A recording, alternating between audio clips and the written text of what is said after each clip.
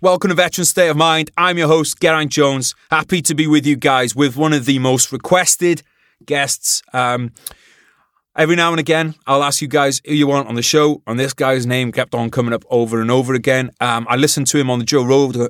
I listened to him on the Joe Rogan podcast a couple of times, and I really wanted to have him on myself. So I'm very grateful to him. As soon as I reached out, he was all over it about coming onto the show, and he's highly in demand. So I really appreciate him giving his time for us to learn from him today. I'm going to read you his bio because it's impressive stuff, and I don't want to miss anything out. For over a decade, Ed Calderon worked in the fields of counter-narcotics, organized crime investigation, and public safety in the northern border region of Mexico. During this period, he also coordinated and worked executive protection details for high-level government officials and visiting dignitaries, often in some of the most dangerous parts of the country. Ed Calderon's study in the indigenous Mexican criminal culture, from occult practices to endemic modus operandi, have led to him to be recognized as one of the world's preeminent researchers and trainers in the field of personal security that have come out of Mexico. Ed has had the privilege of sharing his expertise with members of federal law enforcement agencies, including the FBI and BORTAC, Navy SEALs, Indonesian Kopaska, Mexican and United States intelligence service agents, and members of the special forces groups from all over the world. Currently, Ed travels North America doing security consulting and conducting seminars and private training courses in anti-abduction, escapology, unarmed combat, region-specific executive protection work, and unconventional edge weapons work. Well, fuck me, I'm exhausted just having read that. Ed must have the energy of a fucking Duracell bunny to get all that done. He's a really funny bloke. He's one of those guys where I just think black humor that we have as veterans, it's just common to all kinds of if you're a doctor, if you're a cop, if you have to develop this dark humor to get through. And I really enjoy Ed's page at Ed's Manifesto online. He's got a really good dry sense of humour, and I really enjoyed the conversation with it today. It was one of those that absolutely flew by. I really hope we can have Ed back on in the future, and hopefully I'll catch him in person as well for Margarita at some point.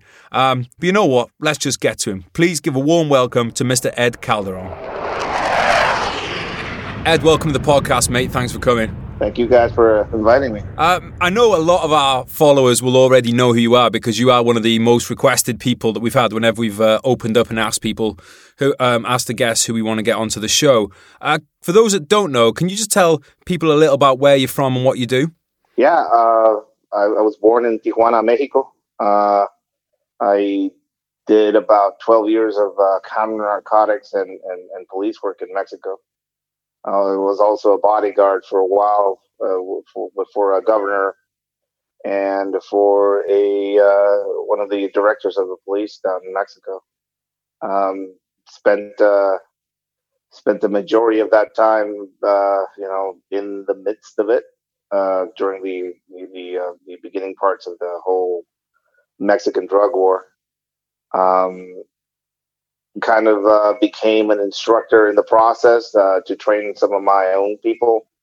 That turned into training civilians, and after a while, the job and the crisis in Mexico kind of pushed me into quitting the job and moving myself and my family to the U.S. I've been doing training on the U.S. side with, people from the FBI, Homeland Security, a few special forces units, and then the like, as far as exposing current criminal methodologies, as far as abduction, robbery, counter custody type training. All of it kind of sourced directly from some of the criminals that I had to go up against in Mexico. And I've been doing that and doing classes for a civilian market, and just basically kind of learning how to kind of become an American for the past 3 years. Yeah, that's a skill. Dude, we've got so much that I want to ask you, but I want to know a bit more about your childhood to begin with. Did you have a happy childhood, and what was it growing up like in Mexico at the time where you were a kid? Was it quite different to how it is now? Yeah, I grew up I'm an 80s kid, early '90s kid. You know, I was born in '82. Back then, Tijuana, I always get a kick out of telling people that I'm from Tijuana. People always look back at it like, "You're from Tijuana," right? It's like a legendary, mythical place of donkey shows and table dancing and all that shit. But it was actually a pretty good place to grow up. A lot of Americans like to tout themselves as living in the land of freedom. Most of those people have never had a childhood in places like Mexico, probably, where true freedom is. You know, the amount of fuckery we would get into as kids, and just the lack of rules in a place like Mexico was a pretty interesting and fun place to grow up. After a few situations happened back in the mid '90s, things shifted. Culturally, narco cartel wars started being a thing at a national scale. So some of a lot of the kids that I grew up with uh, saw the downturn in the economic situation in Mexico, and they went into other means of work. 9/11 happened during my time studying medicine. I was in the university studying medicine. I was in my second year. I was kind of paying for my own schooling. This was during 9/11. After that happened, they closed the borders, and basically, most of the economy was fucked, and all of the guys. I was out of options. A lot of my friends went into work with cartel groups. That younger generation that I was a part of. Some of the kids that I grew up with skateboarding, and they all kind of, a lot of them actually went into work for some of these cartels, and I went completely the opposite route. And it was kind of surreal seeing them after, like, on the other side of that conflict. So, like, what were you wanting to be when you grew up? Then a doctor? Yeah, I mean, my mom was a nurse, and more than a nurse, she was kind of like the local healer. All the neighbors came by to get an injection done, or somebody got some pills and they're not sure about them, so they come and ask my mom. She was kind of a really big role model when I grew up. When I was growing up, she would, any car accident that happened, she would stop and help. I always liked the concept or the ability to be useful or be an asset. I learned that from my mom, and when I grew up, I wanted to do that. I thought medicine might be the option.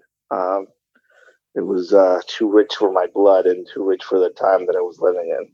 Sadly, I think that what you said about these stopping at car accidents and stuff that's a real test of someone's character. I think if someone is going to stop. I remember I was living with a guy once, and there was a car accident, and I stopped the car, and he wouldn't come over to the car because he was worried about what he'd see and stuff. And I could never be friends with him really after that, because it's just I think it's a real test of character. And sounds like your mum was, like you said, a strong role model. What if you could break down some of the kind of the qualities that you thought were important when you were growing up? Like what did you kind of aspire to be in terms of qualities of character? Well, I grew up in a weird cross-cultural space.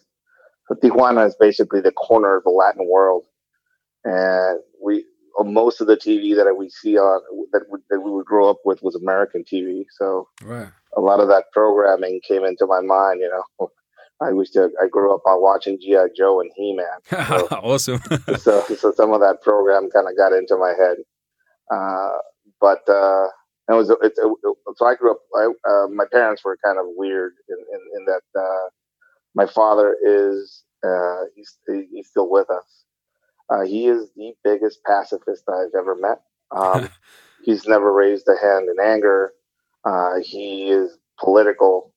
He avoids conflict. He's always been able to figure out how to get around it, right? My mom, on the other hand, she was everything but a pacifist. She would always push me to intervene. She would always make me go and do volunteer work through the church so I could see how the other half lived.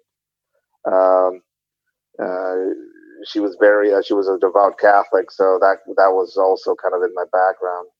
Um, as far as role models and things that I aspired to do, I think most of that was formed by having some of those interactions. I used to go and feed some of the migrants that would try and cross the border or that were deported.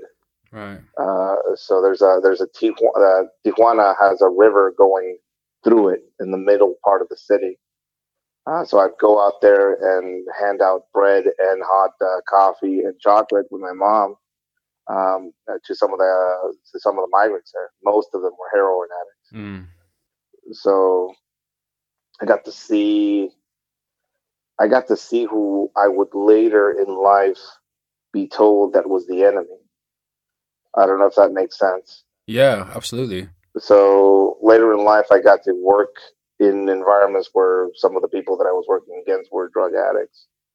Some of the cartel guys were, using, and we were during training we were programmed to dehumanize them. But I kept going back to seeing them uh, getting free socks, underwear, bread, and coffee, and basically almost kissing the ground that my mom would walk on. So that specific experience kind of really changed my outlook when I went out there, not as a helper, but as Yeah. sort of as a force of destructive change. Well, that's a great way of looking at it, though, because if we look at the names that we have, when you're growing up as a kid, for say heroin addicts, they're junkies, they're smackheads, that like you dehumanize them without even knowing about it as a child.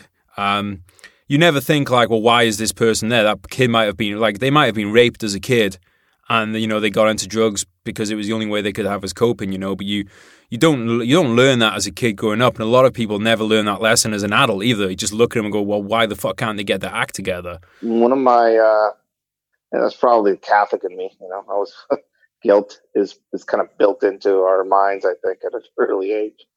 I was always taught to listen. Usually a lot of people don't have the ability to shut the fuck up and listen.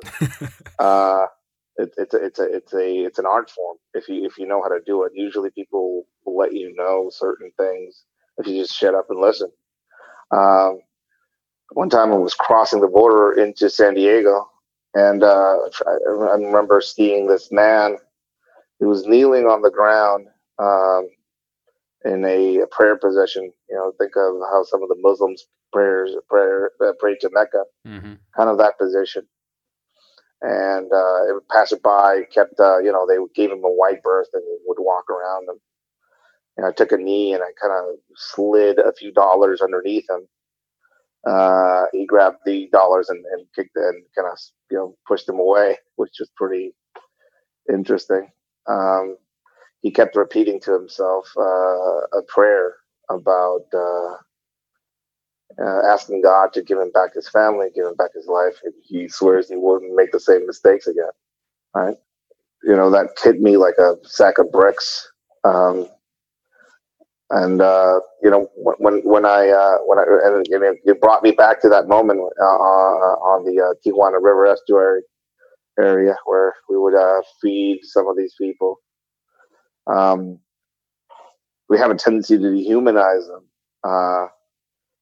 and then we were like, why don't they just stop doing it? It's easy. Why don't I just get a job and shit like that?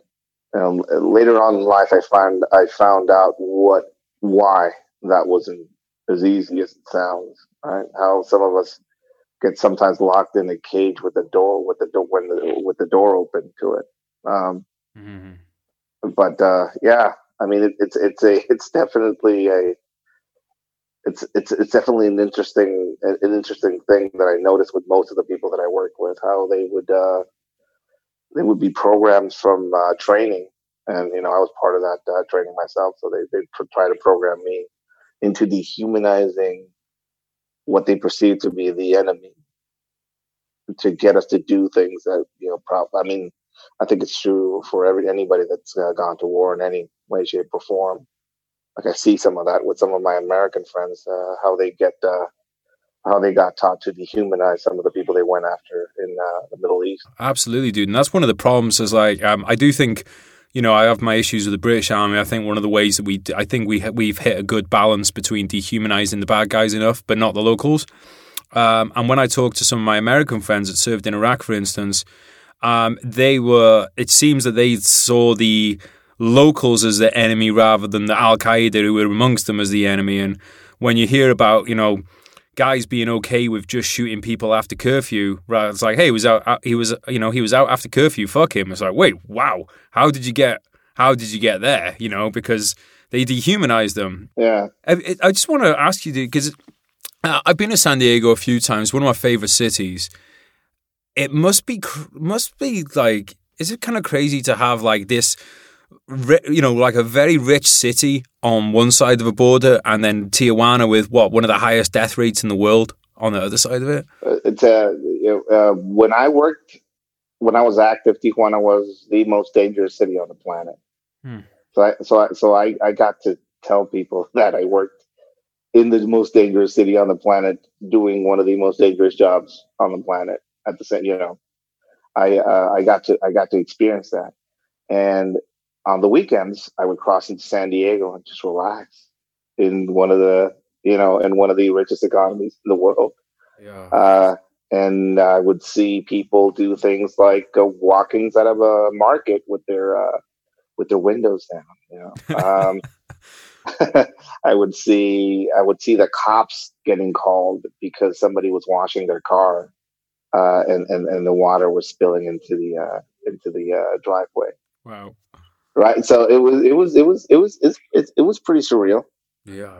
And also surreal to every now and then I would stand. I would drive over to the road to Playas de Tijuana, which are the Tijuana beach area, and there's a spot in a place called El Mirador, which means the lookout point, and you can basically stand there and see the border wall going through both of the cities, and you can see everything kind of clean and organized on one side, and on the other side it looks like somebody with a seizure basically drew these plans of the city, right? And it's an interesting place, and also the interesting other part of it is that that wall doesn't get rid of the fact that both cities depend on each other in a big way. The economies are completely intertwined. Families live on both sides of the border. You want to learn the trick to the matrix as far as money goes. Work in San Diego and live in Tijuana. An apartment in San Diego, one room will cost you upwards of $1,200 to $1,500 a month. A luxury apartment in Tijuana will cost you $500 a month. So a lot of people learn that trick, and that's why there's 2 or 3 hour border waits every day. People move back and forth between the cities. It's an interesting place. Like, I wouldn't trade my hometown as far as having grown up there for anything.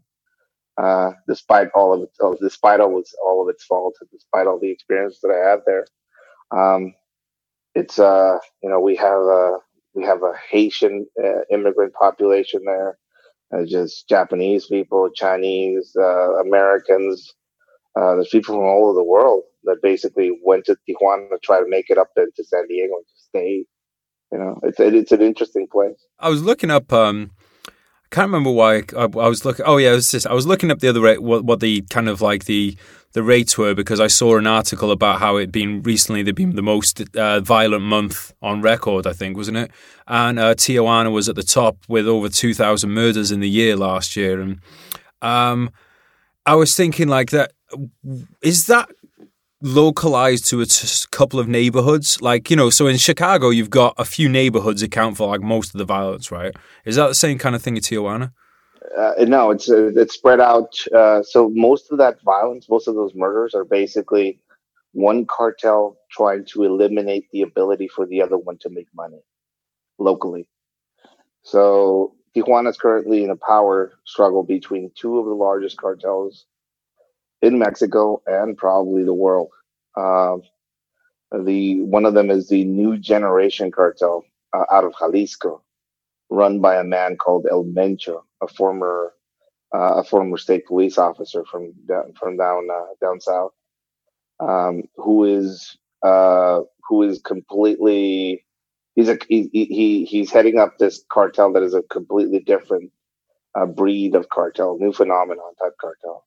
And he's going after the Sinaloa cartel, which is what classically everybody out there in the world thinks of when they think about cartels. The Sinaloa guys wearing the expensive clothes and driving the fast cars and wearing all the gold and stuff like that. So both of these cartels are vying for power in Tijuana, which is one of the richest drug routes on the planet, if not the richest drug route on the planet. You talk about a comparison between both of these cartels. The Sinaloa cartel is old school cartel that has ties, political ties throughout the country on both sides of the border, even in the U.S. And it's a cartel that thrives in traditionalism. It thrives on paying the locals and being part of the local economy. It's a different type of cartel. The New Generation Cartel is a militarized cartel. They are a military operation. They're not about the lifestyle. They're not about the fast cars and the jewelry. They will go into an area and murder the competition. All right. So that's what you're seeing in Tijuana and Guanajuato and a lot of other cities. In Tijuana specifically, they're basically going after each other's ability to make money locally. One thing that people don't think about as far as the cartels is that they actually are making money in Mexico as well as making money by crossing drugs into the U.S. Right. So there's sales points all over the city in Tijuana where people buy cocaine, heroin, methamphetamines, and heroin laced with fentanyl, even pot. Right. So all these little stores are manned by somebody that works either for the Sinaloa cartel or the New Generation cartel. So every night there's a death squad that rolls around Tijuana on each side of the conflict, and they kill the distributors. That's why you're seeing these record-breaking numbers right now. So the New Generation cartel, I think I saw you post a video about those guys recently where it was just a convoy of camouflage vehicle after camouflage vehicle, and the guys were wearing camouflage fatigues. They had body armor.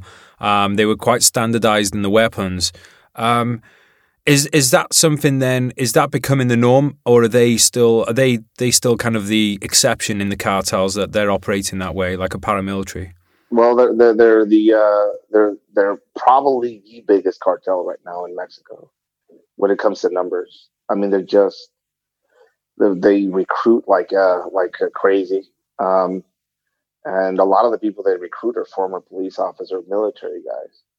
A lot of the people that I used to work with, the office that I used to work with was defunct. The name was changed, and a lot of these people went out of the job. A lot of them didn't have the opportunity that I had. A lot of them had high levels of training. A lot of them were trained by NSW, Naval Special Warfare, in the U.S. So the SEALs. Yeah, a lot of them had that type of training. A lot of them had the experience that I had as well.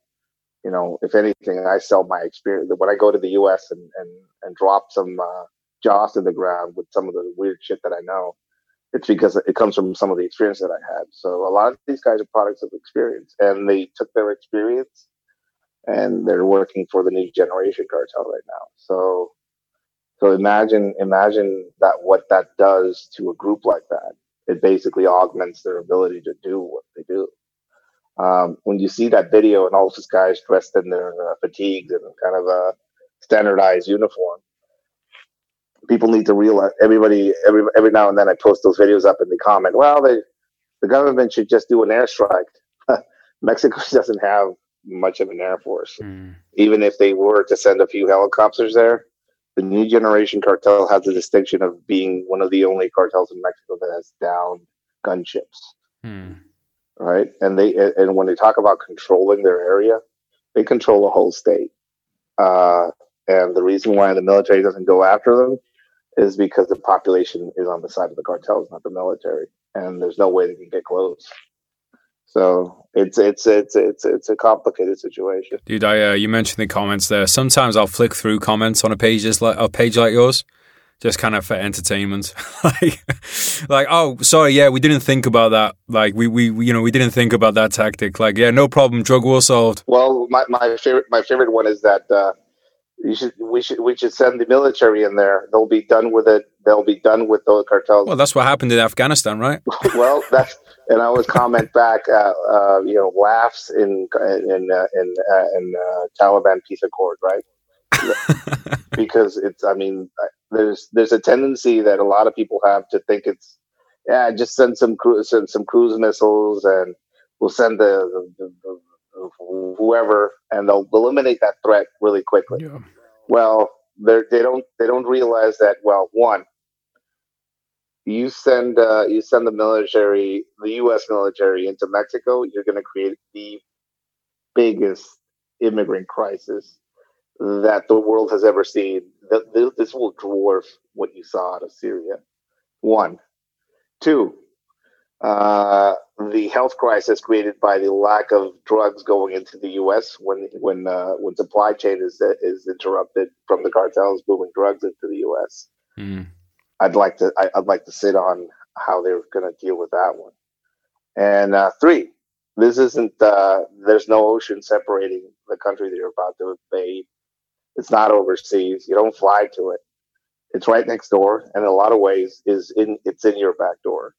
Some of these cartel guys, old Chapo, for example, his two daughters were born in the U.S. So I don't. A lot of people want to make it sound as easy as just legalize everything and send the U.S. Marines down there. Yeah. It's gonna hurt. It's gonna hurt a lot on both sides. Yeah, the thing is, dude, like, this is the thing, like, no offense to Americans, but the American people haven't suffered at war. I'm in my hometown right now, my home village. There's bomb craters and wreckage of bombers around here from the Second World War. My grandma saw bombers dropping bombs on a house, and all that. Like, British people, people in France, people in Belgium, there's graveyards full of civilians and military that died in the wars. The towns were flattened. America's never had that since the Civil War. America wasn't America at that time either. That's an interesting point. And it's something I always kind of mention when I'm talking to some of my friends that are veterans on the U.S. side.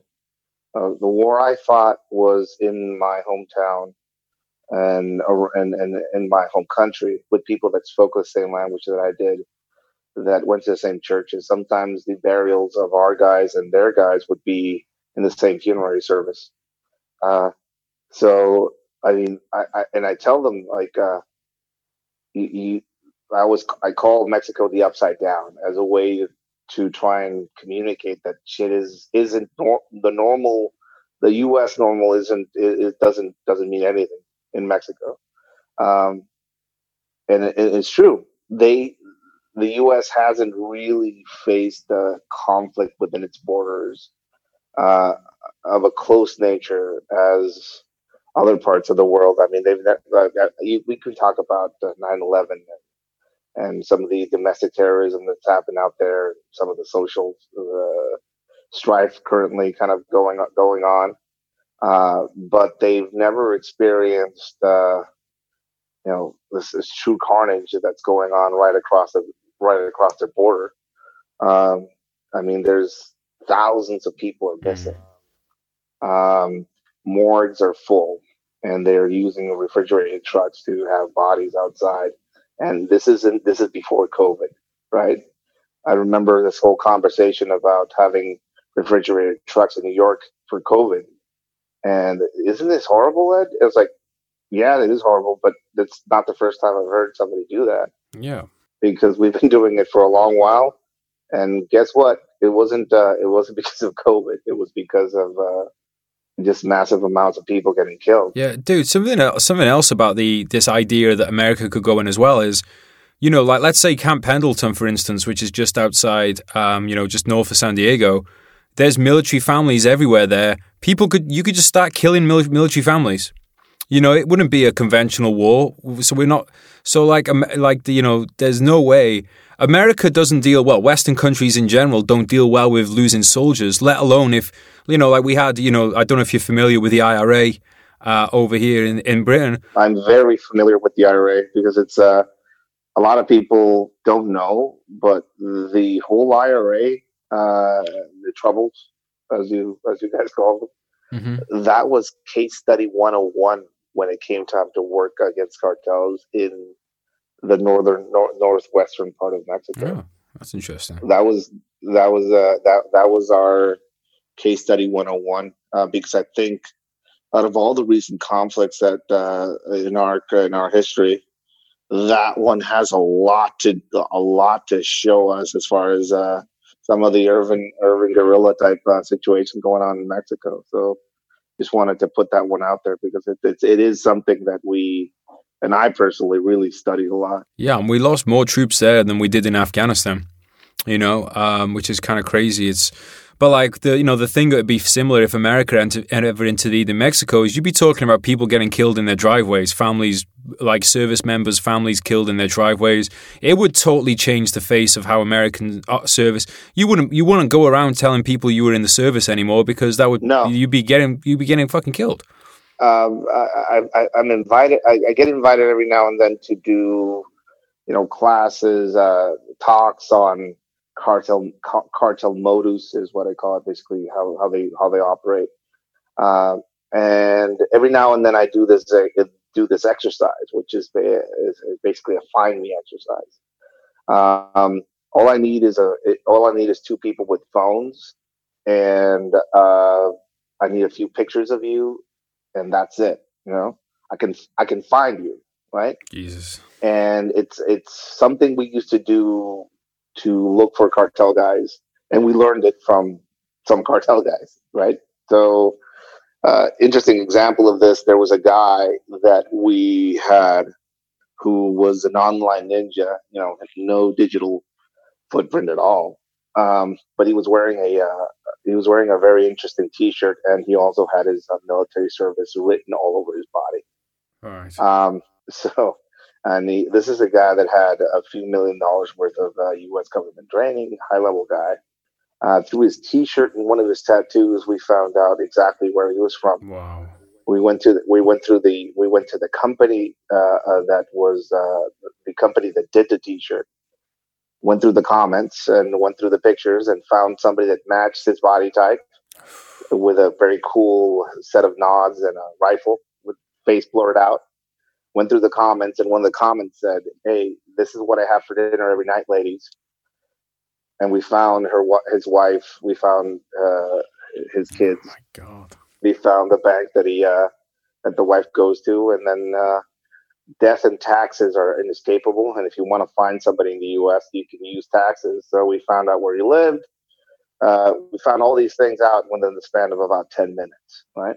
So the whole, I think the concept of being unreachable will go out the window if the U.S. decides to kick that beehive that is right next door. And I think, I think some people talk a big game online about it, but you only have to go and see what happened in Sonora in the desert. American women and children were killed by a cartel group in the desert in Sonora. The media kept calling them this Mormon cult or these Mormons, right? To not say that but all of them had American passports or American. Yeah. Actually had dual citizenship, but they had American passports. One of them was an infant. A few of them were kids. A lot of most of the women that were shot in the desert, and somehow that doesn't. The whole terrorist designation thing was used as leverage, but they weren't designated as terrorists, right? Now, people will argue, well, Ed, they're not terrorists because they don't have a clear political motivation. They don't meet the definition.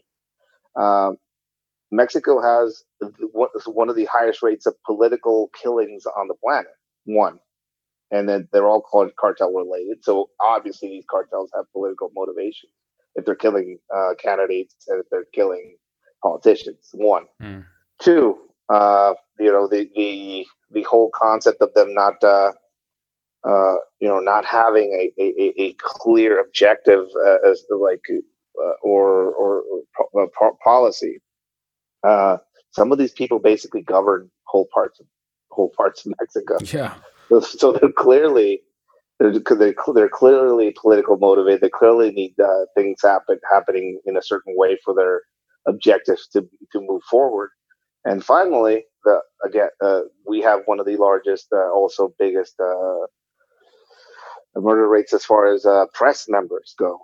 So people want to keep things quiet. People don't want things to be found out. I mean, they meet all the classical definitions of a terrorist group. I mean, I'm certain the IRA is considered a terrorist group on an international level. And seeing how they work and how they moved about in their operations, the cartels have been doing kind of the same thing, right? Yeah. The only difference is that they're not very fond of explosives. Other than that, they meet most of the same definitions. And when you talk about a body count and just the horrific things they do, I think the cartels have a lot of these so-called terrorist groups out there beat by a long shot. The other thing as well is they build roads, they put people through college, they give money and presents to the local community. That's not just business. That's out that it is a part of business, but that's what government is at the end of the day. The government's a fucking business. Yeah, it's politics. Yeah. It's politics of some of them have ideologies. If somebody out there, I think the main problem the U.S. has is it has a very narrow view of what terrorism could be. People say terrorism, and they think of a single religion. They think of a single area of the globe where most of these people will come from, and they think about 9/11 probably. That's a trauma there. But they don't think about Timothy McVeigh. They don't think about the Oklahoma bombing. They don't think about domestic terrorism, and they don't think about narco-terrorism, which is killing more people on the U.S. side and the Mexican side through the drug they put into the country than most of these terrorist acts that have gotten to their borders in the last few decades. Well, let me ask you this, Ed. If, say, the New Generation Cartel, for example, are controlling an area and they're building roads and they're employing people and they're giving people money to go to college, if they're doing that stuff, what is the argument that people are better off with the government? Because the government's not exactly got clean hands either, have they? So what's the argument that they're better off having the government? To be certain and to be sure, one of the things I always tell people is that I quit working for the government, not because I thought I would have a better shot or opportunity just working in the private sector. I quit working for the government because over the years and looking at it both from the ground as an agent and at some high levels when I worked in some political circles, the political system down there is complete garbage. I mean, it's corrupt at its core. So I don't think it's a competition between the cartels and the government. They're the same thing. It's the tail and the head of a snake.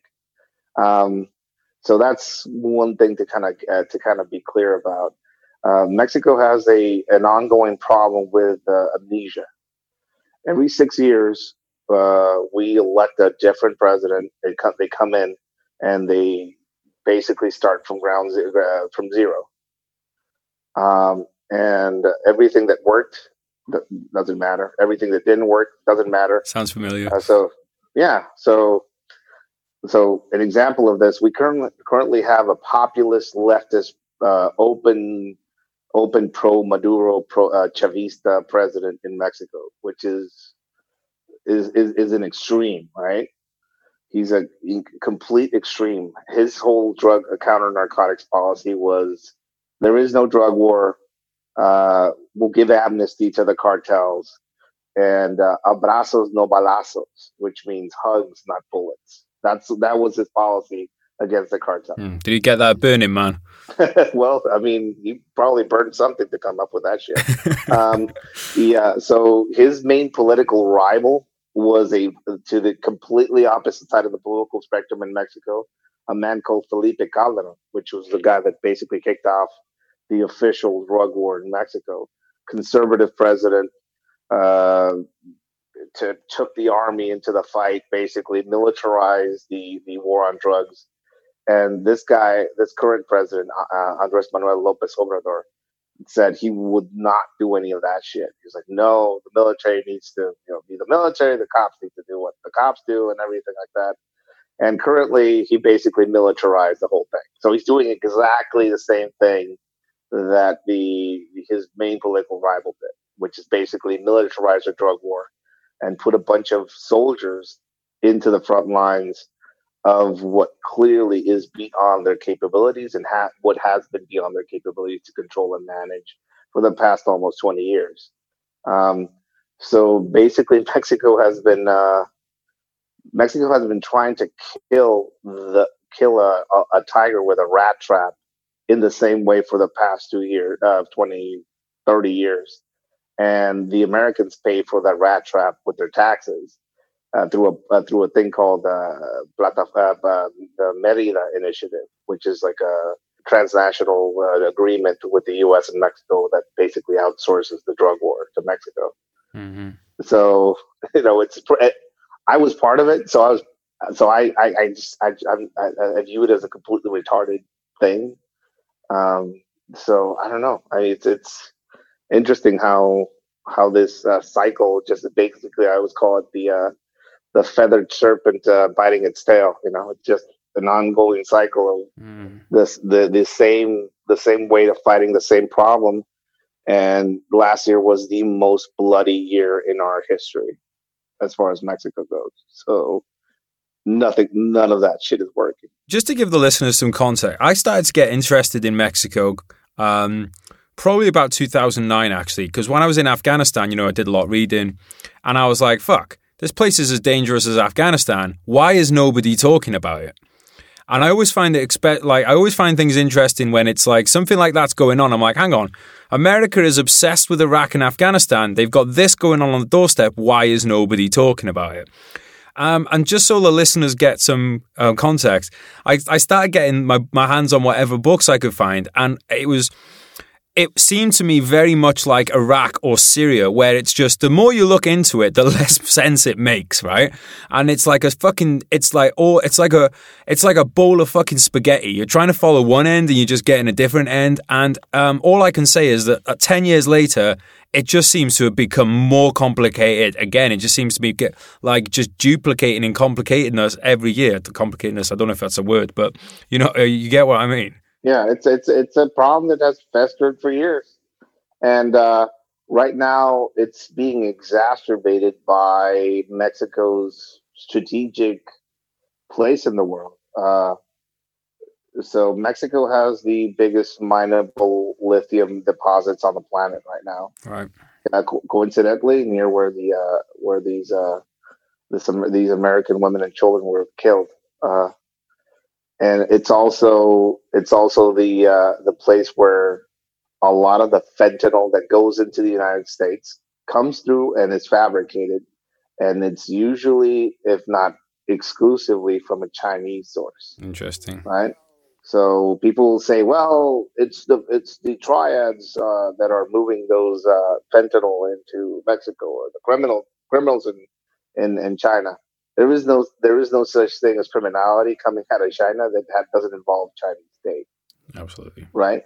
So, like, for example, when the Hong Kong protesters were on, the triads would fight for the Chinese state against the protesters. I mean, they were proxy groups. The argument could be made that the new generation cartel holds a lot of interest in the ports of Mexico, where some of these precursors come in.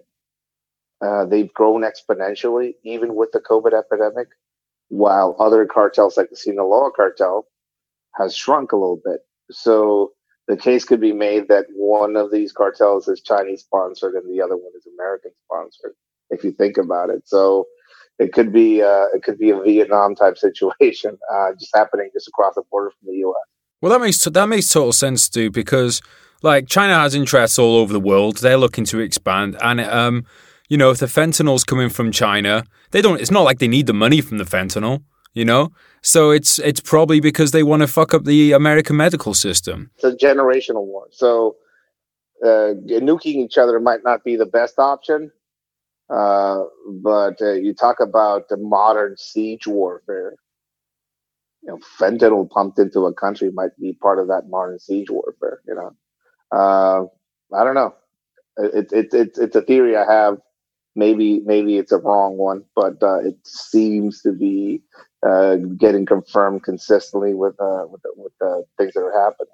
Well, it's one that I agree with you on, and I think is something that backs this up a bit is the Fast and the Furious and the weapons going to the Sinaloa cartel. Yeah. So, can you tell listeners about what Fast and the Furious is and like your thoughts on it? So, I'll speak of it completely from my point of view when it happened. That will be honestly what my opinion would even matter about this. Mm-hmm. I found out about Fast and the Furious by watching CNN, which is pretty sad. A few of those guns killed a few of my friends.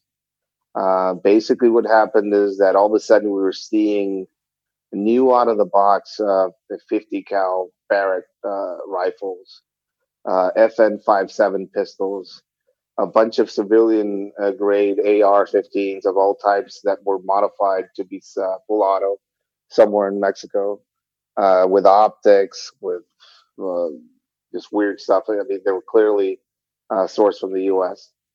And all of these guns were being pumped into a single cartel, which is Sinaloa cartel, and they were being utilized in different multiple murders and targeting police and the police leadership across the border. We didn't realize where they. I mean, it was just a phenomenon. We didn't realize where they came from until later. We just saw this uptake in how many of these guns were just being left behind or used, and we were kind of scratching our heads as far as where they came from. I mean, we knew they came from the U.S., but like, why all of a sudden there were a lot of them, right? And later on, I was watching CNN and I started seeing this whole uncovering of the Fast and the Furious thing, and so I started connecting the dots. On the Mexican side, it was viewed as, and some of the circles that I used to work in, it was viewed as a complete betrayal from the U.S. Imagine Canada pumping in a bunch of guns to Chicago, right? Yeah. Right. It would make for an international incident of some sort. It would. But this Fast and the Furious thing happened during, the major part of the drug war, with Felipe Calderon at the helm, and the head of the police back then, or of the national security, was a guy that is currently being processed for corruption charges. Apparently, he was taking money from the cartels.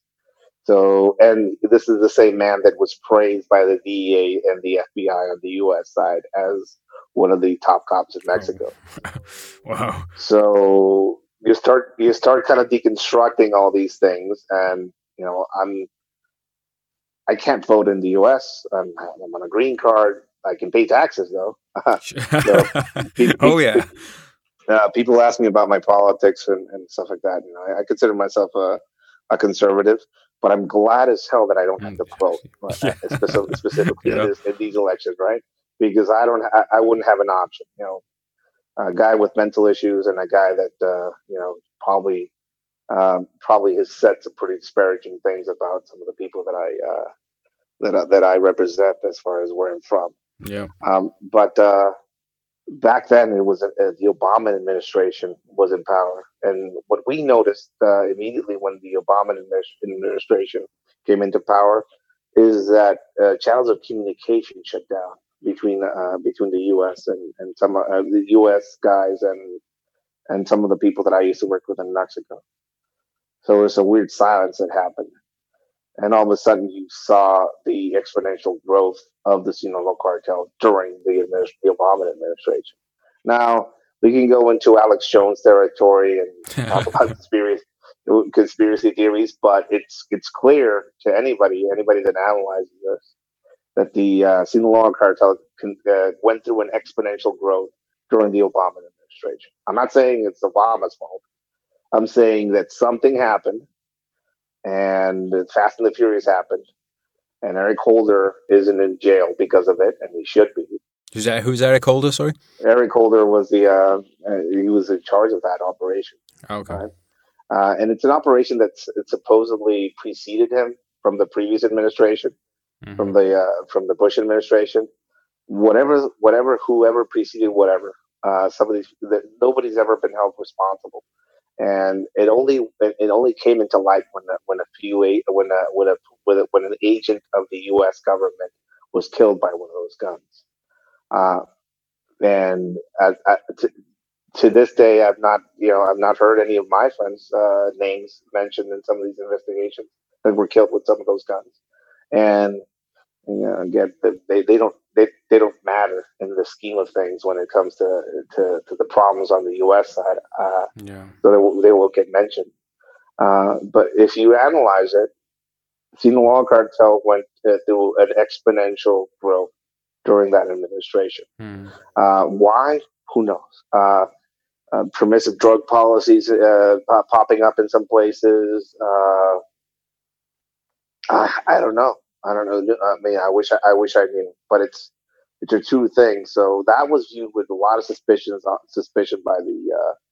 by not only the Mexican government, but also some of the people in Mexico viewed that whole the debacle with a lot of suspicion. Right? They were thinking that it was that they wanted to cause the conditions for an armed intervention in Mexico back then. That was kind of like the theory, right?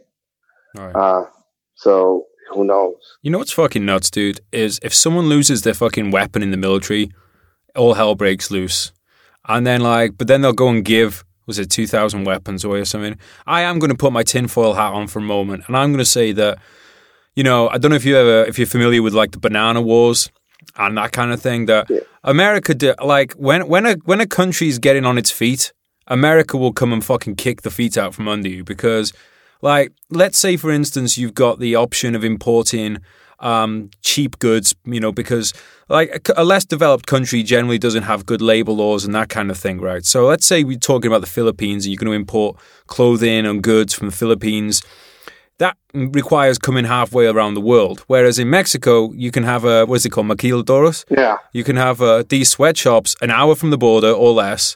And you can have, you don't get third world prices on your doorstep if you let the country develop to be a first world country. And I don't think it's too much of a stretch of the imagination, given America's interfering in South and Central America, that they do this stuff to keep Mexico on its ass. Well, I mean, I don't think it's in their best. It should be in their best interest to do that. But in a way, it's interesting living through the COVID epidemic and seeing one of the most anti-immigration policy presidencies we've ever had. And during the COVID epidemic, who was an essential worker? Illegal immigrants working in the fields. Oh yeah, they were out there. They were out there putting lettuce into bags for people not to miss their you know, not to feel supply chain being affected. And I don't know. I mean, I am glad that I had the opportunity to migrate to the U.S. My options were extremely limited, and I've experienced the fruits of living in this country. And if I'm talking in a disparaging way about some of its policies and stuff like that, it's because I care about it Mhm. and I want it to be better. Um, and I have the perspective of what it could turn into, right? And I have the perspective of what true failed states are, because I think Mexico, even if it's going through this period of denial, it's completely a failed state. Yeah, that's something I wanted to ask you, dude, if that's what you felt. And look, I want to say as well that I want to live in America. I love America. But like you, I think, I'm sure you as a person hold yourself to a high standard. I do. I think America should do the same. I grew up on the idea of America by watching it on TV, by watching movies, by going out there, by meeting some Americans that have been highly influential. I remember not having any medical management training as far as combat medicine goes, Mm-hmm.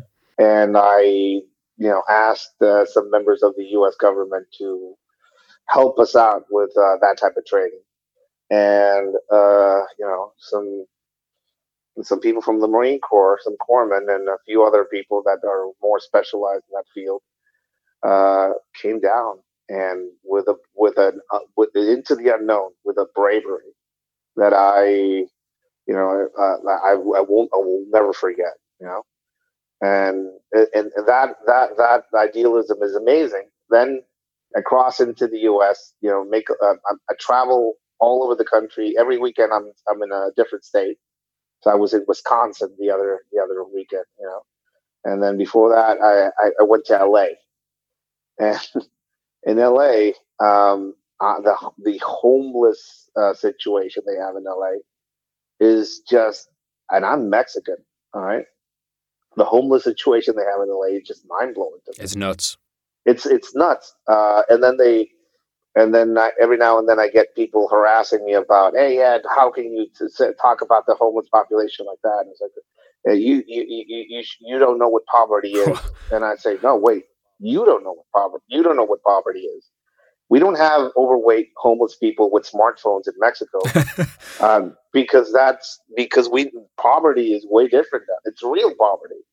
Going to Seattle and seeing the ground littered with syringes that I, in a way, paid for through taxes, filled with drugs that I experienced where they were grown in Mexico, and saw the violence that was around filling those needles. And the government is paying for the receptacle to put that into your body. I mean, I don't know. Maybe I'm nuts, or I'm going nuts, but I see how the U.S. is kind of corroding in some of these points. Sure. And it's not a judgment call. It's like no, you're doing the same things that happened down south. Don't do this. You're going the wrong way. You're screaming. I'm screaming like a madman. You're going the wrong way. And it's such an interesting time in the history of the country, is how divided they are. It's a momentous moment for sure, dude. I feel the same way. I feel like I'm looking at a car crash in slow motion. I've spent, history's always been my thing, and obviously, I've been to a lot of third world countries, a lot of war zones, and I'm seeing right now. I'm like, because this is one of the things I think, is we live in an instant gratification age where people think just because something isn't happening right now, it doesn't matter. And I keep talking to people like 2020 is going to be influential for 2050. So what happens now, it might not affect your life in the next 6 months, 12 months, or even 4 years, but it's going to affect your kids. Yeah. And it's definitely going to affect your grandkids. Yeah. I mean, that whole affecting your kids part is, I think that's what pushes me into speaking about some of this type of stuff because I have family myself, and I see my friends' families, and I remember being in California uh, a few years back when the last batch of legislation came through as far as restricting restricting firearms in California, right? Mm.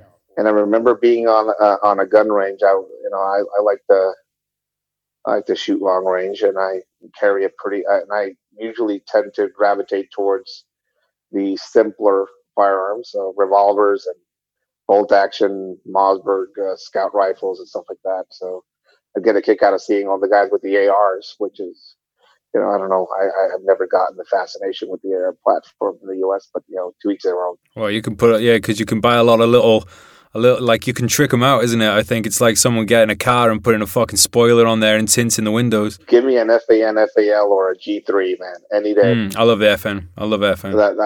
That's what I would pick. But anyways, you see these guys and they're like, yeah, these laws are coming into play. We won't comply. And I turn to them, you'll comply. Nah, we won't comply. Fuck that. Fuck it. It's an infringement and we won't comply. And I turn, you'll comply. And sure enough, laws passed and everybody was there with a rifle that you had to push a button on to be able to extract the magazine and add a weird stock. And I kept telling them, Mexico has very strict gun laws. It has only one gun store. And basically, if you want a gun legally, you have to belong to a hunting organization, which means you have to be basically high middle class. You have to be able to afford a ticket to fly to Mexico City to buy your gun, again, high middle class. And you're restricted to the types of calibers you can get. So, and look at Mexico. Yeah. I'm not saying Mexico is a product of the restricted gun laws, but it would help. It would help. But I don't know. The Americans, at least in some parts, are just letting go of those rights. And I know gun laws are a tricky thing, and I get the both sides of the argument when it comes to gun law. But when it comes to the U.S., I think the genie's out of the bottle. Well, what is it, like 900 million weapons? I think it's definitely out of the bottle for sure, dude. It's nuts. I've been shown private collections of arms and stuff like that in the U.S., and it blows my mind. I mean, I've gone through cartel arsenals and seen some safe house arsenals and shit like that in Mexico, and I was like, do you have the gun of Rambo? And yeah, there's a gun of Rambo, right? I get it. I get the fascination. I also get the. I think on my side, I get the responsibility behind it more than some of these guys. A lot of them view firearms ownership as a recreational thing or for hunting. Yeah. I view it as somebody knocks on my door and tries to take one of my daughters out for a cartel party. I want to be able to shoot the fuck out of him, and the people are outside waiting for him. That's a different mindset, It's a tool. It's a tool. Yeah. And this is the thing, what's interesting is, I had friends that were because, I'm from Britain, we don't have guns out here, and honestly, the chances of someone turning up on my doorstep with a gun is very unlikely. So, you can make the argument that they're not needed here. I'd still like to own one, honestly, because if someone turns up with a knife, I'd rather shoot him than have to fucking take the knife off him. The ability to protect yourself and your loved ones and having the means to do so should be an internationally protected human right. All of us, I agree. All of us should push forth that, that policy at an international level. It's, but it's just not the case. The UK is pretty interesting when it comes to, a lot of people get stabbed. I told a friend of mine, if you're going to go out there, and he says, well, what should I carry for self-defense? Like, well, you can't carry a knife. Probably carry a magnet with a string on it, and just any park you walk into, just you'll usually find a knife buried in the ground somewhere. And he said, I'll try it. And he went there. It's like, yeah, it was pretty amazing how many knives he found. Really? Just with a magnet. Yeah, inside the planters. I think he went to, I think, London. And he said that the planters, and in some of the parts, knives are buried in the ground, right? And it's that's usually if things are not permitted, just like Jurassic Park, nature finds a way. Humans find a way to stab each other in the ass, right? Oh yeah. So all it takes is just some imagination. We'll find a way. I don't get involved in this. I used to be growing up. I used to think it's the right thing to do to try and break a fight up and that kind of thing. When I'm in London now, if someone's fighting, then fuck them. It's not my problem now. And it's not how I want to live my life. I don't want to live my life that way. But what's the option? I get fucking nicked and I'm dead. Yeah. Fuck it. Like fuck it. I can't get involved in that because the other problem is here. Because you see the fight and you think, right, if I come in here now and I just I overwhelm this person from behind, that's like there's a safe-ish way of doing it. But then if you do that, you run the risk of getting sent to prison. Yeah. So you can't, like, your only option is to try and kind of tread gently. And then if someone decides to stab you, you're fucked. So just don't get involved. I do a series of classes all over the U.S. called weaponology classes, right?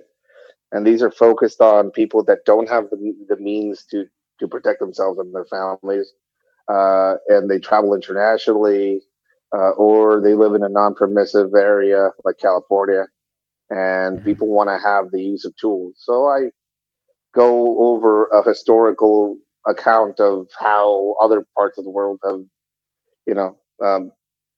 basically picked weapons that are non-conventional, right? And one of the things that most people are surprised as far as what I show them is how simple it is, and how, a few examples of things that blow their minds. You know what the AK-47 of the knife world is? Cool. It's not an Emerson knife. It's not a Benchmade. It's not a Karambit. It's not a tactical skull knife of any kind. It's a cheap Chinese-made kitchen knife. Mm. It's a single company in China makes this knife, sells it across the world under different names. But it's a simple plastic handled knife that has killed more people when it comes to knives than any other knife out there. So you don't need a lot invested in the tool to do it. Yeah. Now you move forward. Most of the people that have killed other people with knives are not gurus, are not Tuhans, are not master level knife fighting or knife karate guys, are not didn't spend a lot of money on a 6 DVD set of knife fighting, right? They are people that have the means, the opportunity, and the motive and the intention to kill somebody with a pointed object, and they kill them, right? And then you talk to some of these people, and you talk to some of the trauma docs and people that work in the ERs, and I do a series of videos that I show them of stabbings that occur really fast, and it's a single stab right to the heart. Mm. That doesn't sell in a dojo. I can't go and open a dojo up and say, I'm going to show you how to stab somebody in the heart, and that's all you need to kill somebody, because that won't sell. But that's what happens. Hey, I'm going to show you how to stab somebody in the femoral and pick them up by that knife, so it's harder to put a tourniquet on there, even a junctional one. They bleed out fast. That doesn't sell. It's hard to sell a class on stabbing somebody in the subclavian and the left one, because that's a bigger target. What's that? Was the subclavian? Yeah, it's a subclavian artery. Or that if you stab somebody in the heart, you just punch them a few times in the chest after you do it, so it accelerates their bleed time. Oh, so they die really fast. Dang. And all of that is, people get like freaked out. Ed, why are you talking about this openly? This is in the open. This criminals do this all the time. So we don't live in a day and age when you had to go sit around a campfire and dance with machetes and put your foot on a rock and said, one day I killed this guy with this dragon technique. Those days are gone. Now all you have to do is turn on your phone and go on Live Leaks and see how some of these things occur, right? Yeah. I think people have a natural instinct on how to kill people as well. People like the same way that you'll hear a story about a mum lifting a car off of kids in an accident. Like, people would find a way to kill people. People get pissed off. People fucking kill people. Like, I think a lot of the times, especially in countries like the UK, it's people just get in a fight. they're not trying to kill each other most of the time. They don't realize how easy you can kill someone sometimes. We like to think about it as there's 3 fights in people's lives. The first fight is showing up to training. That separates most of us from the general population, right? So the first fight is convincing yourself you need any sort of training or specialty training of any kind. The second fight is actually being in that fight for your life. And the third one is what happens after. Out of the 3, the first one is the one that most people don't want to cross. They don't want to go and learn how to apply a tourniquet. They don't want to go and learn how to drive a car in a defensive manner. They want to go and just focus on a single thing. So every now and then I encounter people that spend thousands of dollars a year going to a range and shooting paper targets and steel targets and moving and running and gunning. And then all of a sudden they show up to one of the medical classes we provide and they don't know how to manipulate a tourniquet, or a guy comes out of nowhere with a phone camera and starts recording them as they're doing a simulated chest seal on somebody or a blood sweep. And they don't know how to handle it. Instead of being paper in front of them or a gelatin cube to pack the wound, sometimes we have a pig, right? We bring in a dead pig, and they have to pack a wound on it.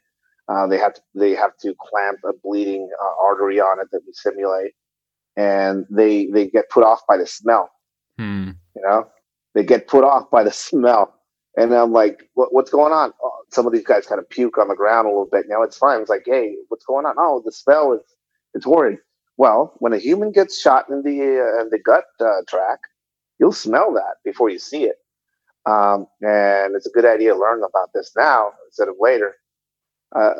It's an interesting place where a lot of people live in the realm of the simulated realm where you shoot somebody once and they fall to the ground. People will die really quickly, or you can apply a tourniquet to somebody and it'll save them, like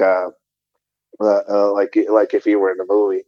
The truth is that life is way more chaotic than that, and life stinks way more than that. You'll get dirtier more than that, and there's some things that are completely uncomfortable and unknown to us. Well, that's one of my theories. I don't know about what you guys are like over there, but as British soldiers, we can be quite disgusting in the behaviour that we do to each other, pissing on each other and everything like that. And I think one of the reasons why that's kind of been in the military is because wounds are gross. Yeah. And the first time you get your mate's shit on you shouldn't be when you're trying to save his life. I wanted to. You brought up one of my pet hates, which is people going shooting that have not learned the basics of first aid. Like, that's something about America, like American gun ownership, that scares the shit out of me.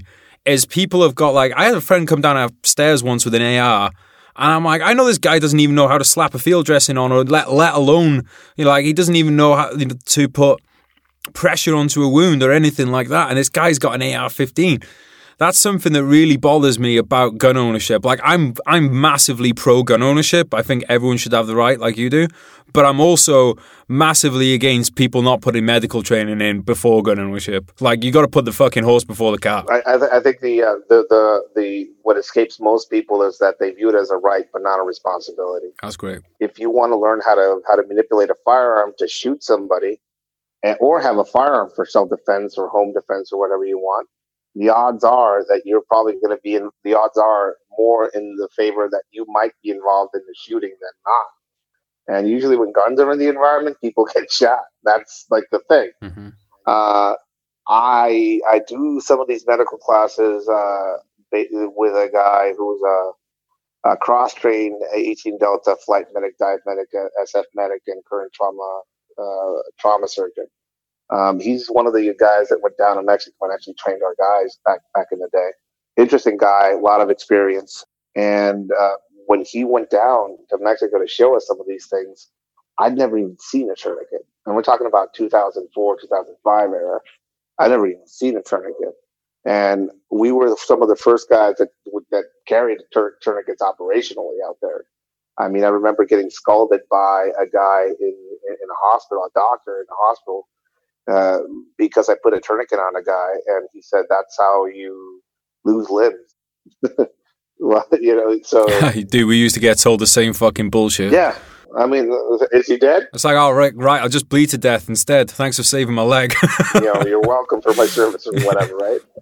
But he showed us not only how to provide some of this field care, but also how to provide some long-term field care, because a lot of the places we were working in were pretty low on adequate facilities, and we didn't have a lot of helicopters to move us around. So we had to, our golden hour was more like a golden day, right? Yeah. So we had to figure some of these things out. He not only provided us with the know-how, he also provided us with some of the tools. And quickly learned that, we didn't have Amazon Prime back then. We didn't have our equipment was pretty harsh. So, Halo chest steels weren't available, so we used glue mouse traps. We didn't have any tourniquets. We didn't have enough tourniquets, so we used ratchet straps. We didn't have adequate irrigation for wounds, so we just put one of these iodine wipes in a water bottle and poked a few holes in there to irrigate a wound. That type of stuff. Surprisingly, go into the U.S., start doing some of this training, and start seeing some of these things being shown. And America's minds are blown with some of the austere levels of this medicine. I was like, that's what we used to do, and you showed us this shit. This is an American thing, and somehow it gets lost. I don't know. It's a weird phenomenon seeing it being shown openly in the States, when it's something that we learned from American sources, and then seeing how some of this stuff is like unknown to some of the public. It's pretty interesting. Yeah, it's something that needs to be taught in schools, and I know techniques change, but better to know a 10-year out of date technique than no fucking technique at all. It should be basic knowledge, and it's sad that it should be basic knowledge, but with life. Like everyone's like, I know people. I know someone who's like, one of their friends died because they fell through a shower screen and cut themselves and bled to death. Yeah, like because you see these videos. Like these videos are like, people are they go full on panic. Yeah, because they've never even seen it. Like they don't know what to expect, and then people die. Yeah, there's a part in the class that I have. I do a counter custody class, which involves restraints and zip ties and handcuffs, right? But before I go through all that, I tell them about chemical restraints. And I've seen people at high levels of the military, high levels of government, federal government, that get surprised by this portion of the class. Everybody wants to know how to pick handcuffs and stuff like that, but I go through chemical restraints, Rohypnol, heroin, all these ways that some criminal groups use to basically put you out, and how to counteract some of these, right? And some of the ways you counteract these things come from my training with some of the people that I train with on the medical side of the profession. But they're things that you won't necessarily need to use just in case you were abducted by cartel guys. There's something that you could actually apply when you're maybe in Cabo with your family or your friends, and somebody gets roofied in the situation, or you could be in the U.S. and this happens. It should be basic knowledge that you could show your teenage daughter, your teenage son, so they could have it. And this is a life skill, right? And I find it fascinating that it's so exotic to them, even at high levels. They see it like I've never seen anybody talk about this. No. And I've been through level C or C training or whatever. Well, I tell them, well, it's this. We talk about it, or I talk about it because I've experienced it. One, two, I know it's a real thing, not just in Mexico, but also in the U.S. And when you travel out there, you want to have you want to have a basic running knowledge of this type of stuff, because it could be as simple as going out with your friends and meeting an American out there that you think is your friend, and you're worried about cartel guys showing up, and all of a sudden this fucking creepy American dude just drugged one of your friends. Yeah. And now what do? Do you drive her to the hospital? Where's the hospital? Is it a private hospital? Is there a hospital here? Is it going to be just a nurse on call at night? Do you know how to flush somebody? Do you carry a Narcan a spray on you? And first, can you recognize what type of drug was used? That type of stuff is pretty interesting. And again, I find it sad that it's an exotic skill because it's so common. Well, how many people lock hotel doors? You know, like just max, like basics like that, like not putting your chain on a hotel door. You know, there's all kinds of basics. I want to actually, this kind of ties into something that I really wanted to talk to you about, which was sex trafficking. Okay. It's obviously getting a lot of attention at the moment, and what I've read, correct me if I'm wrong, is that under this kind of the drug war and the raised level of violence, the level of trafficking has gone through the roof. And is that fair to say?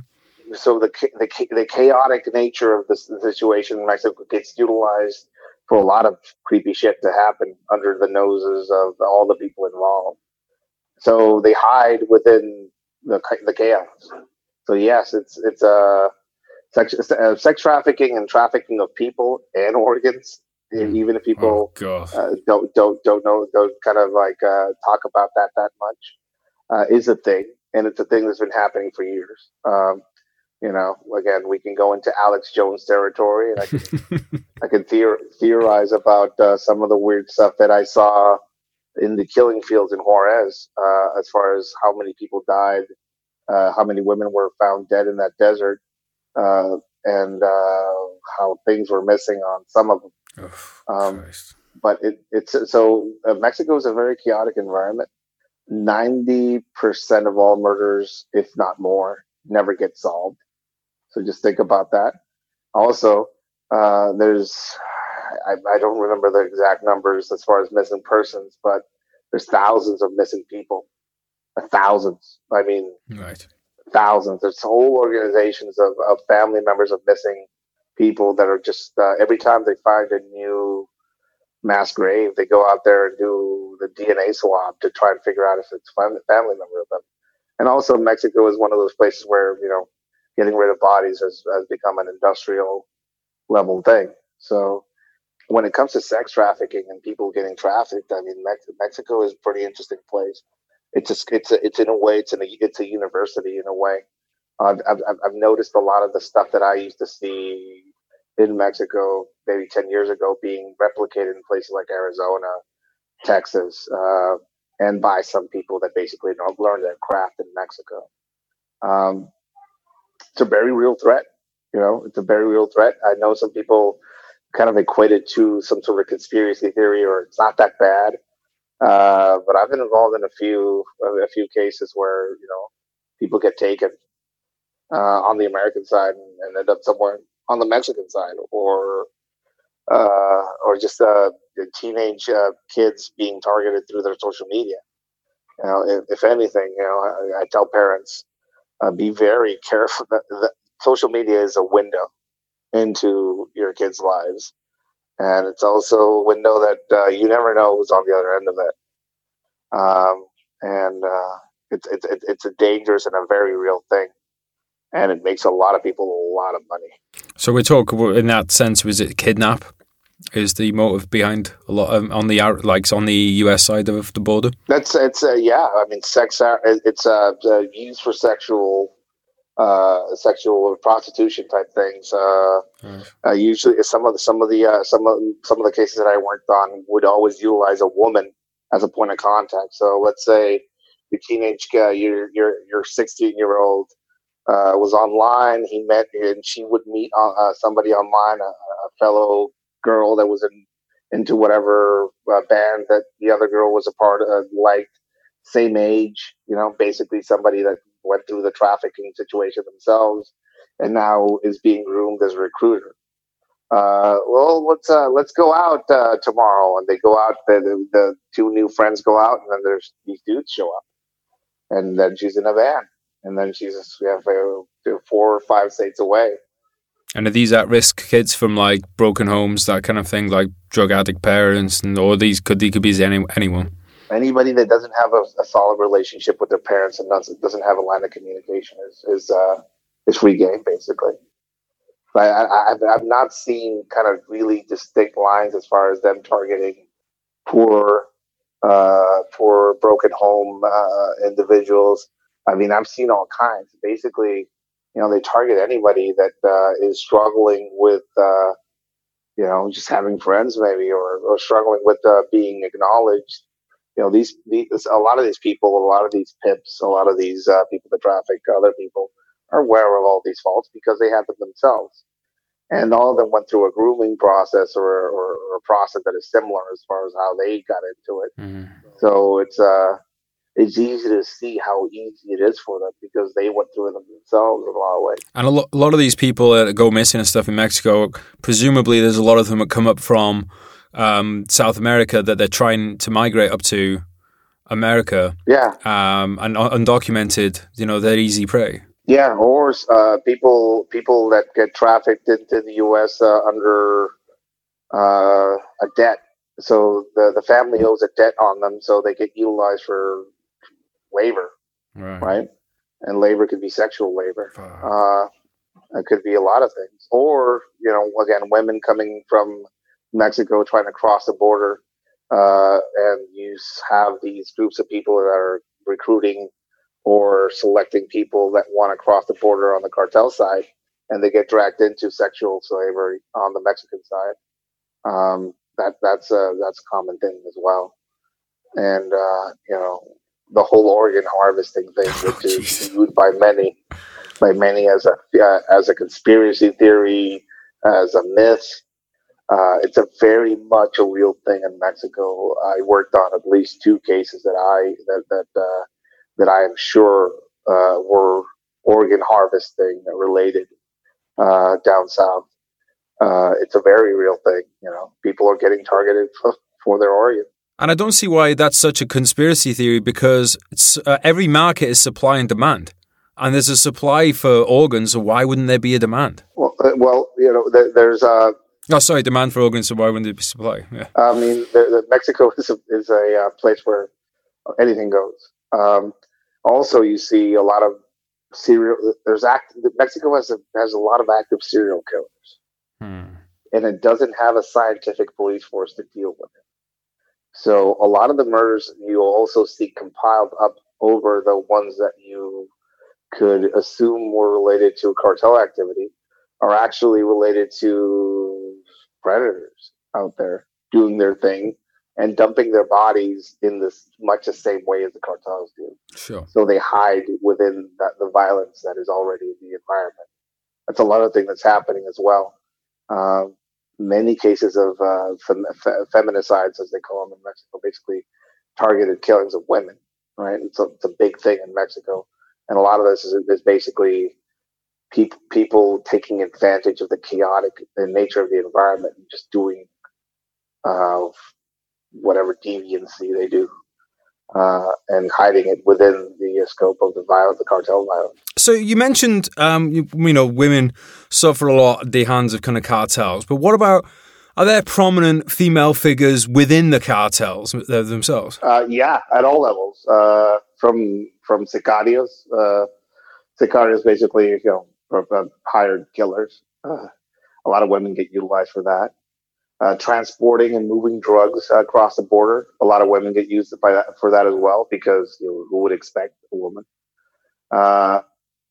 In positions of leadership, sometimes what happens is the women in a cartel's leadership cell get used as admins or as administrators, and then the husband gets arrested or the boyfriend gets arrested, and they know everything, so they just shift into positions of leadership. Many cartel, famous cartel heads have been females in Mexico. It's an interesting phenomenon. The whole machismo thing doesn't work in the circles that they operate in, because they'll kill you if you don't respect them. But yeah, females get utilized a lot. It's equal opportunity, employer. Because I see like there seem to be whenever I come across like because when I'm looking on for sources in this, there's not much in the mainstream media. Like so you go to like blogs and things like that, and they usually come with photos of the violence, and I was like, fuck, there's a lot of women in these photos, like in amongst the bodies, and then there was one I saw recently. I forget her name now, but she was apparently some quite famous. She like. Like you get these ass models on Instagram. She was almost like doing that, but then she'd have like a gold AK-47 and shit. I forget what her name was, but it almost had that sense. Sorry. Yeah, she was probably the former girlfriend or wife of this guy that recently got killed. El Chino Anthrax. He's a Sinaloa cartel assassin that was arrested by U.S. authorities and let go because for house arrest in San Diego, and then escape. He had a girlfriend that they call her the queen, and she basically was famous for her Instagram account. She would post pictures of her probably operated nose and probably operated everything, and she would pose for some of these with some of these guns and people armed around her and stuff like that. That's the difference between some of the Sinaloa cartel stuff and some of the other cartels out there. The Sinaloa cartel is pretty flashy with their lifestyle, not so much that new generation cartel that's going to coming up. So while we're on the subject of Instagram, I know you, like I am myself, are the subject of frequent shadow bans. What do you think is the purpose? What do you think is the purpose behind that? Do you think there's anything nefarious about it, or is it just like, well, good intentions executed poorly? I would say, I follow guidelines pretty closely because that account is actually, that's part of my livelihood. So I follow a lot of these guidelines pretty closely. I don't post anything graphic nature. I don't go racial in any way, shape, or form. I don't insult people with bad language or anything like that. But consistently, I'm being shadow banned, and usually it is usually some of the posts that get taken down are related to some of the news articles that I post or some of the field reports that I post up. A lot of the times it's because they say that I am promoting dangerous groups by talking about them, basically. So that's one way that I've been targeted for deletion as far as some of the posts that I have up, which I think is pretty much bullshit. Yeah. Other times, some of the posts that I've had taken down were meme posts that realistically shouldn't. Like one of them was about I can't remember exactly. It was a stupid meme basically. It wasn't even insulting or anything like that. It was about it was something COVID related about masks. Oh well, there you go. If it's COVID related, you're fucked. It was taken down within the span of a few seconds. Yeah, I think there is definitely censorship going on social media.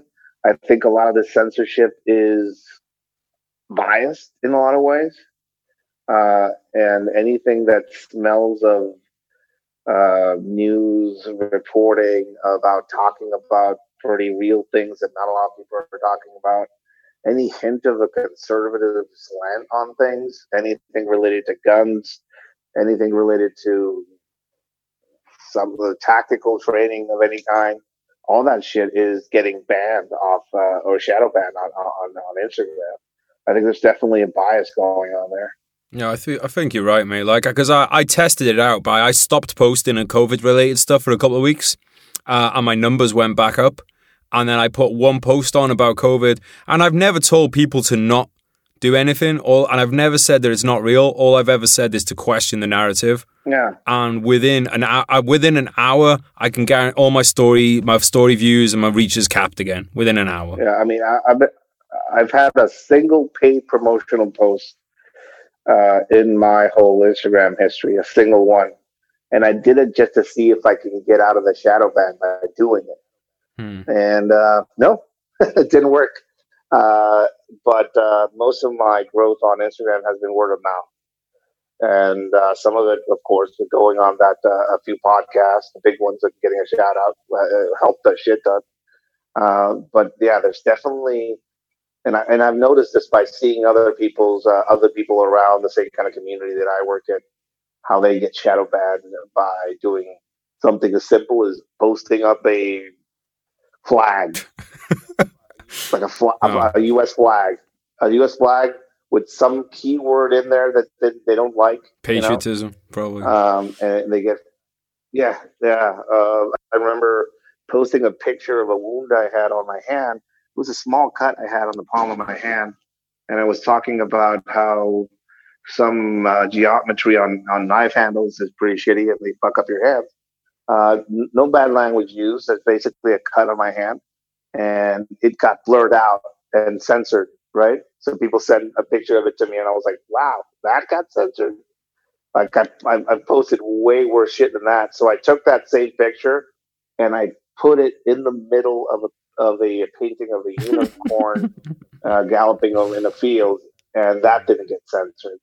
So the algorithms and all this stuff is very biased, I think, and I think it is very biased and slanted in a way. I was going to say you have a very dry sense of humor about things that comes through on your posts. So it's like you can. It's hard to see how anybody could take offense at those things because, like, you're never laying into anybody. You're just putting it out. Putting it out there. And for somebody to take offense at, like, we're not talking about a video where you've cut things together to make it seem like it's just like here's some footage of something going down. Yeah. The humor part of it comes from trying to. It's a defensive mechanism. Most of the people that I've met that have gone through horrible shit usually have a wicked sense of humor because it's a highly developed defensive mechanism that some of us have. And I try to be sensible to people and I try to engage with people in the comments as well, answer questions and stuff like that. I view it as a service as far as my end, as far as. One of the things that I consistently see in my comments is why isn't this on mainstream media, or why is there nothing like about this in the news? And that is a question that I still don't, I still haven't been able to answer. And maybe it's because COVID has taken over the news cycle, and maybe it's because traditional media is pretty much bullshit and on its way out, and this is we're experiencing the kicking and screaming of it into the void, maybe. But I work closely with a Instagram account called Demoler, who is basically taking like legit straight from the source reporting of the goings ons in Mexico, and we collaborate on some of these things. We go back and forth as far as some of the sources and what to concentrate on and stuff like that. And I share some of those posts on my Instagram account, and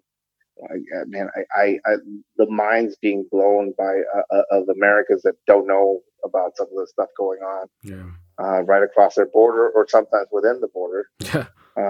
And seeing how they're like, so why don't we know anything about it? It's like, well, I'm trying, right? I'm trying. Even though I am shadow banned. Yeah, but that's what's so nuts about it is because, like you're saying, okay, the COVID thing, that's 2020. Drug war's been, when did drug war start? 2006, was it? When the Calderon? Yeah, kicked off, yeah. So we're talking 14 years ago. Like, you think there would have been a bit of time to mention the failed state that's next door to San Diego, That's fucking nuts. Dude, I wanted to ask you as well, like, what's it like going on Joe Rogan? Because, you seem cool as a cucumber when you're on there, but when you've got millions of people listening, is that like a weird experience? Yeah, I mean, it was pretty surreal. He's cool as shit. Like, what you see is what you get with him. He actually followed the page, unbeknownst to me. He followed the page, and A lot of people think that this publicist reached out or some sort of he DM'd me directly. Hey, you want to be on the show? It's like, sure. That's sick. That's so sick. Sure. He was got there, amazing guy. Shook his hand. Just a mind blowing situation, and just went in there and had this conversation. You don't feel it at all. I mean, you don't feel those millions of people until the next day in the comment section. That's when you feel. Did you check it out? Did you look in the comments? No. I mean, I some of a few friends told me about some of them, and so I thought, probably not a good idea to go through them. Yeah. But a lot of the comments, positive comments I got from actual Mexicans. That the interesting thing about this is a lot of the support I got was from actual Mexicans. When I mean Mexicans, I mean people born in Mexico. A lot of the negativity I got from Mexican Americans who weren't born in Mexico, who have this idealized image of Mexico that doesn't exist at all anymore. Yeah. And they're like, well, why don't you talk about the beautiful parts of Mexico? Well, because one, I'm not a tourism advocate. That's not what I got to see mostly. And I'm here to share something that I don't think is being shared. Everybody knows that some of the beaches in Cabo are great. Everybody knows about Cancun, but nobody knows about a guy in Tijuana who learned how to get rid of bodies by the Israelis, who uses caustic soda to dismember bodies. Is that the soup maker? Yeah, that's the stew maker. I was actually there for his arrest. Oh, Jesus. Pretty creepy guy. He never killed anybody though. That's okay. he just got rid of bodies. That was his whole thing. Yeah. But the most of the negativity I got was for talking about what's wrong, which I found fascinating. Also, I was being called that I was not a Mexican by people that weren't Mexican, which is pretty funny as well. Every now and then I see this whole kind of argument going on about Mexicans against other Mexicans, like this George Lopez guy. He's a comedian. Oh, yeah. George Lopez is not a Mexican at all. He wasn't born in Mexico. He's what we Mexicans call pochos, which is an American, second-generation American, first-generation American that can speak Spanish clearly, and that didn't grow up in Mexico. We basically disowned them, right? So if he goes out of Mexico, we wouldn't recognize him as a Mexican. But for some reason, he's the mouthpiece of most Mexicans in the U.S. Louis C.K., the comedian, he was born in Mexico, so technically, Louis C.K. is more Mexican than George Lopez. Think about that. Well, he's cancelled. he's fine. He's back, I think. Hey, dude, I got to be honest. I had no issue with what he did. I was like, fuck, if he's going down for that, then I'm fucking, like, I'm glad I'm not famous because I'd be toast 10 times over. But, dude, it's not so, because, like, what you're saying there just, like, struck a chord with me, because I get the same by people a lot of times, too. They're like, why are you so negative? And I'm not negative, bro. I fucking love life. I hope I have a long life. I love it. But I hold people to high standards. I hold myself to a high standard. And, the reason I post things about I do is because, like you have, I've been to places and seen the worst of humanity, and therefore I feel like I have an obligation to try and promote the best of humanity, but making people aware about what can go wrong. Because if you just say to someone, hey, you better not lose weight, and they never give them a reason why, then they're going to say, well, you know what? A cheeseburger's delicious. I'm going to eat the cheeseburger. So if you don't tell people, like, what's at the end of the road, if they don't protect free speech and if they don't protect individual rights, then they're not going to see the reason to do so. And it's very, like, it's almost like people don't want you to burst their bubble. It's like, well, I'm sorry, bro, but this is the world. There's a quote, I forget who said it, but it's a pretty interesting quote. Enlightenment is a destructive process. It's not about feeling better. It's not about just feeling good. It's a destructive process. It's the crumbling away of untruth, and that process makes some of us grumpy as shit. And also, it makes us enjoy the things that the protected will never know in a different way. I when I travel, I have these classes every weekend, and this past weekend was in Wisconsin, the land of cheese. Pretty good string cheese out there, and a beer called Spotted Cow. It's one of some of those gems that I find in the road. Um, After the class, they said, so thank you for the class. It was amazing, awesome. I hope to see you next time you're out here. And I'm like, so we're not going out drinking? I was like, I mean, if you want, we can go out. It's like, yeah, let's go fucking out drinking. Hell yeah. I just spent a few hours with you guys showing you how to do all these weird, horrible things. Let's just go out and have some margaritas and talk about things that are funny and unrelated to this to decompress. Yeah. They said, that's one of the guys said, well, we've had a few people out here for training, and they usually don't do this. They just stop the class and leave. And I say, well, they probably don't have any issues, and I have a shit ton of issues that I could talk about with you. I could humanize myself with a few margaritas. We could go to a karaoke bar and you could see me sing some ranchero music and cry about lost loves and broken hearts. I tell them, like, I don't have anything to prove to anybody. Like, I went through the whole shit, and I'm not exceptional in any way. I don't wake up at 4 a.m. And do kettlebell workouts and sweat my ass off. I don't eat lettuce and organically sourced the meat out there. I try and work out, but my body's completely wrecked after 12 years of doing retarded shit. Yep. I always tell people I'm a cautionary tale. Don't be like me. I made a shit ton of mistakes. I talk about those mistakes consistently. And whenever I do a class, like, I did this stupid shit, like that stupid shit. I always tell people, don't be like me. And aside from telling people, don't be like me, I also tell them, don't go down the route that my country is going down. So, in a lot of ways, when I end a class and I go drink some margaritas, it's me with a bell ringing it, telling, dude, wake up. So there's some shit in the horizon as far as your country, and there's also a lot of horrible shit out there in the world that you want to avoid if you can. But if you can't, this is how you kind of manage it. Absolutely, dude. I'll be honest with you, man. Like, there'd been a point where I was like, I did Iraq, I did Afghanistan, and I thought, well, that's me. Like, war's over for me now.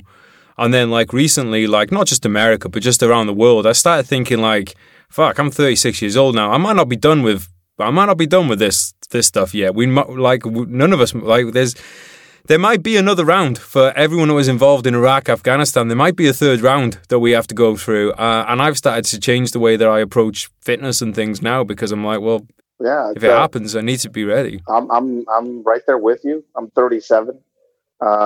I have a shit ton of issues, but I smell it in the air. There's something coming. And those that can't do teach is, I think, where I am at.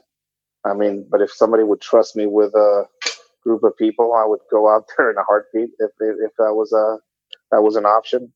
But yeah, I could feel it I could feel it in the world right now.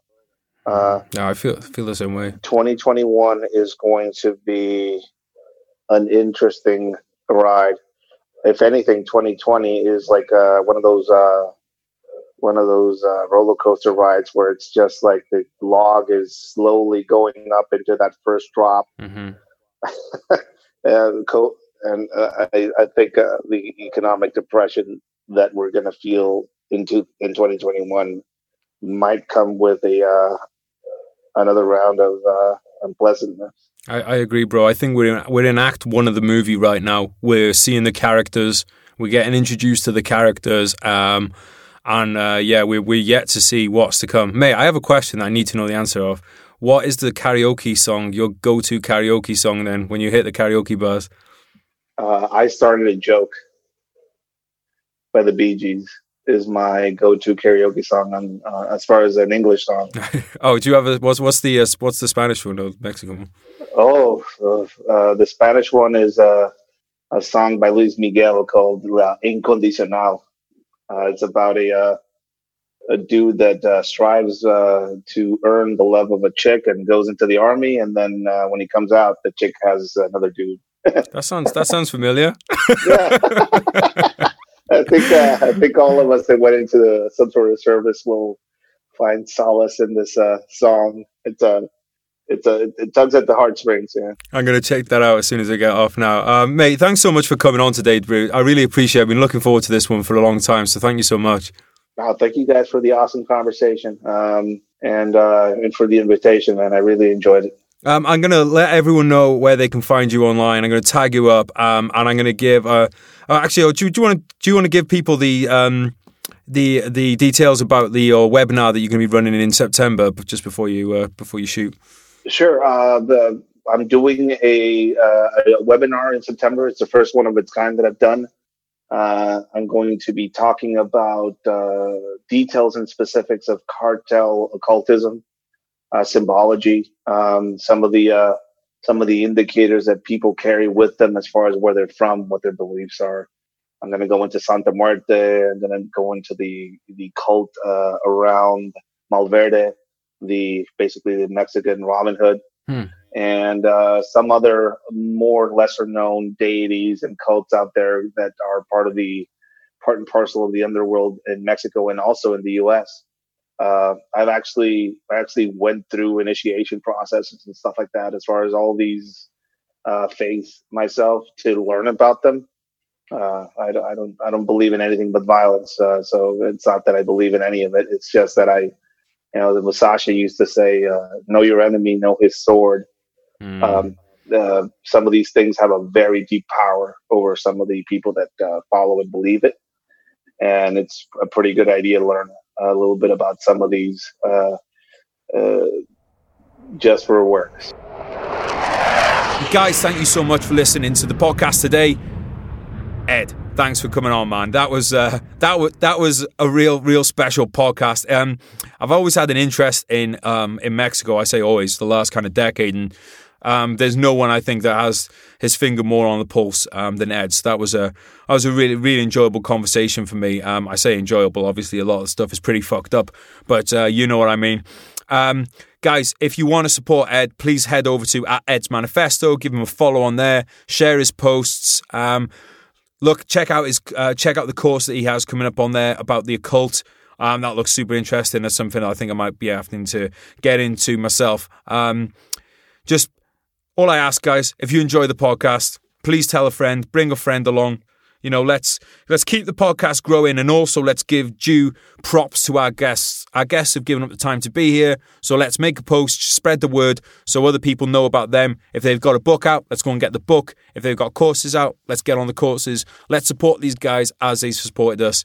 And while we're on the subject of support, I want to say thank you to the Royal British Legion.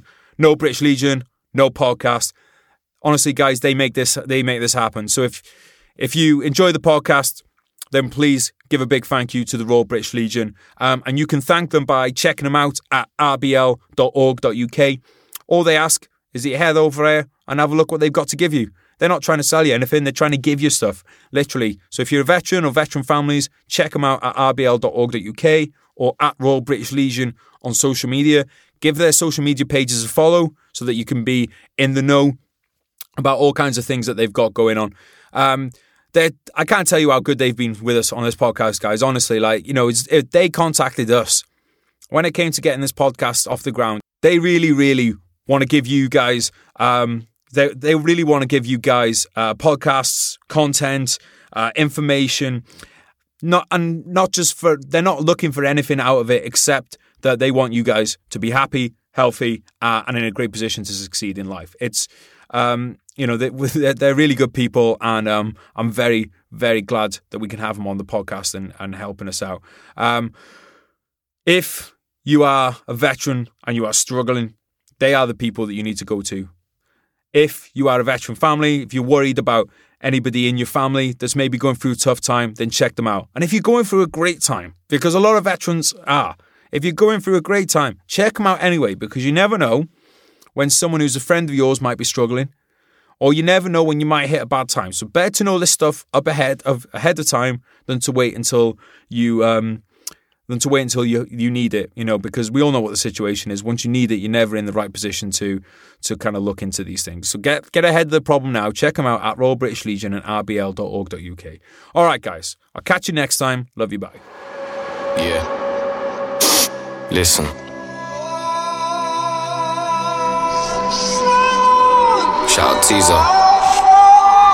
You told me not to worry, and you wouldn't break my heart. You told me you were sorry, yeah, my whole world fell apart. You said it's not my fault, and yeah, I've never done you wrong. I'm grinding to a halt, now I can see you're moving on. I promised I'd get better, and I told you things would change. You keep me to the gutter, yeah, I'll never be the same. I've gotta let you go, now live your life and spread your wings. And yeah, you put on quite a show, and pulled the puppet strings. And are you sure that you don't want me? Remember all the pain, or maybe you should thank me. It's your loss and my gain. I'm leaving now forever, I won't hang my head in shame. But yeah, you've taken me for granted, and you should feel ashamed. You sold a dream to all of us, a dream that we'd all die for, a reason for us all to live and something we could fight for. I might just help a man up to his feet or hold a newborn, but no matter what I do, my hands remembering my rifle, yeah. Life's hard, I know that, still wouldn't change shit. I wouldn't go back, yeah, I wouldn't go back. Feelings I hold back, memories fade, yeah, they go fast, yeah, they go fast. Good times that come and go, survive the highs and lows. Just take it step by step, I guess, yeah, I suppose. Good times that come and go, survive the highs and lows. Just take it step by step, I guess.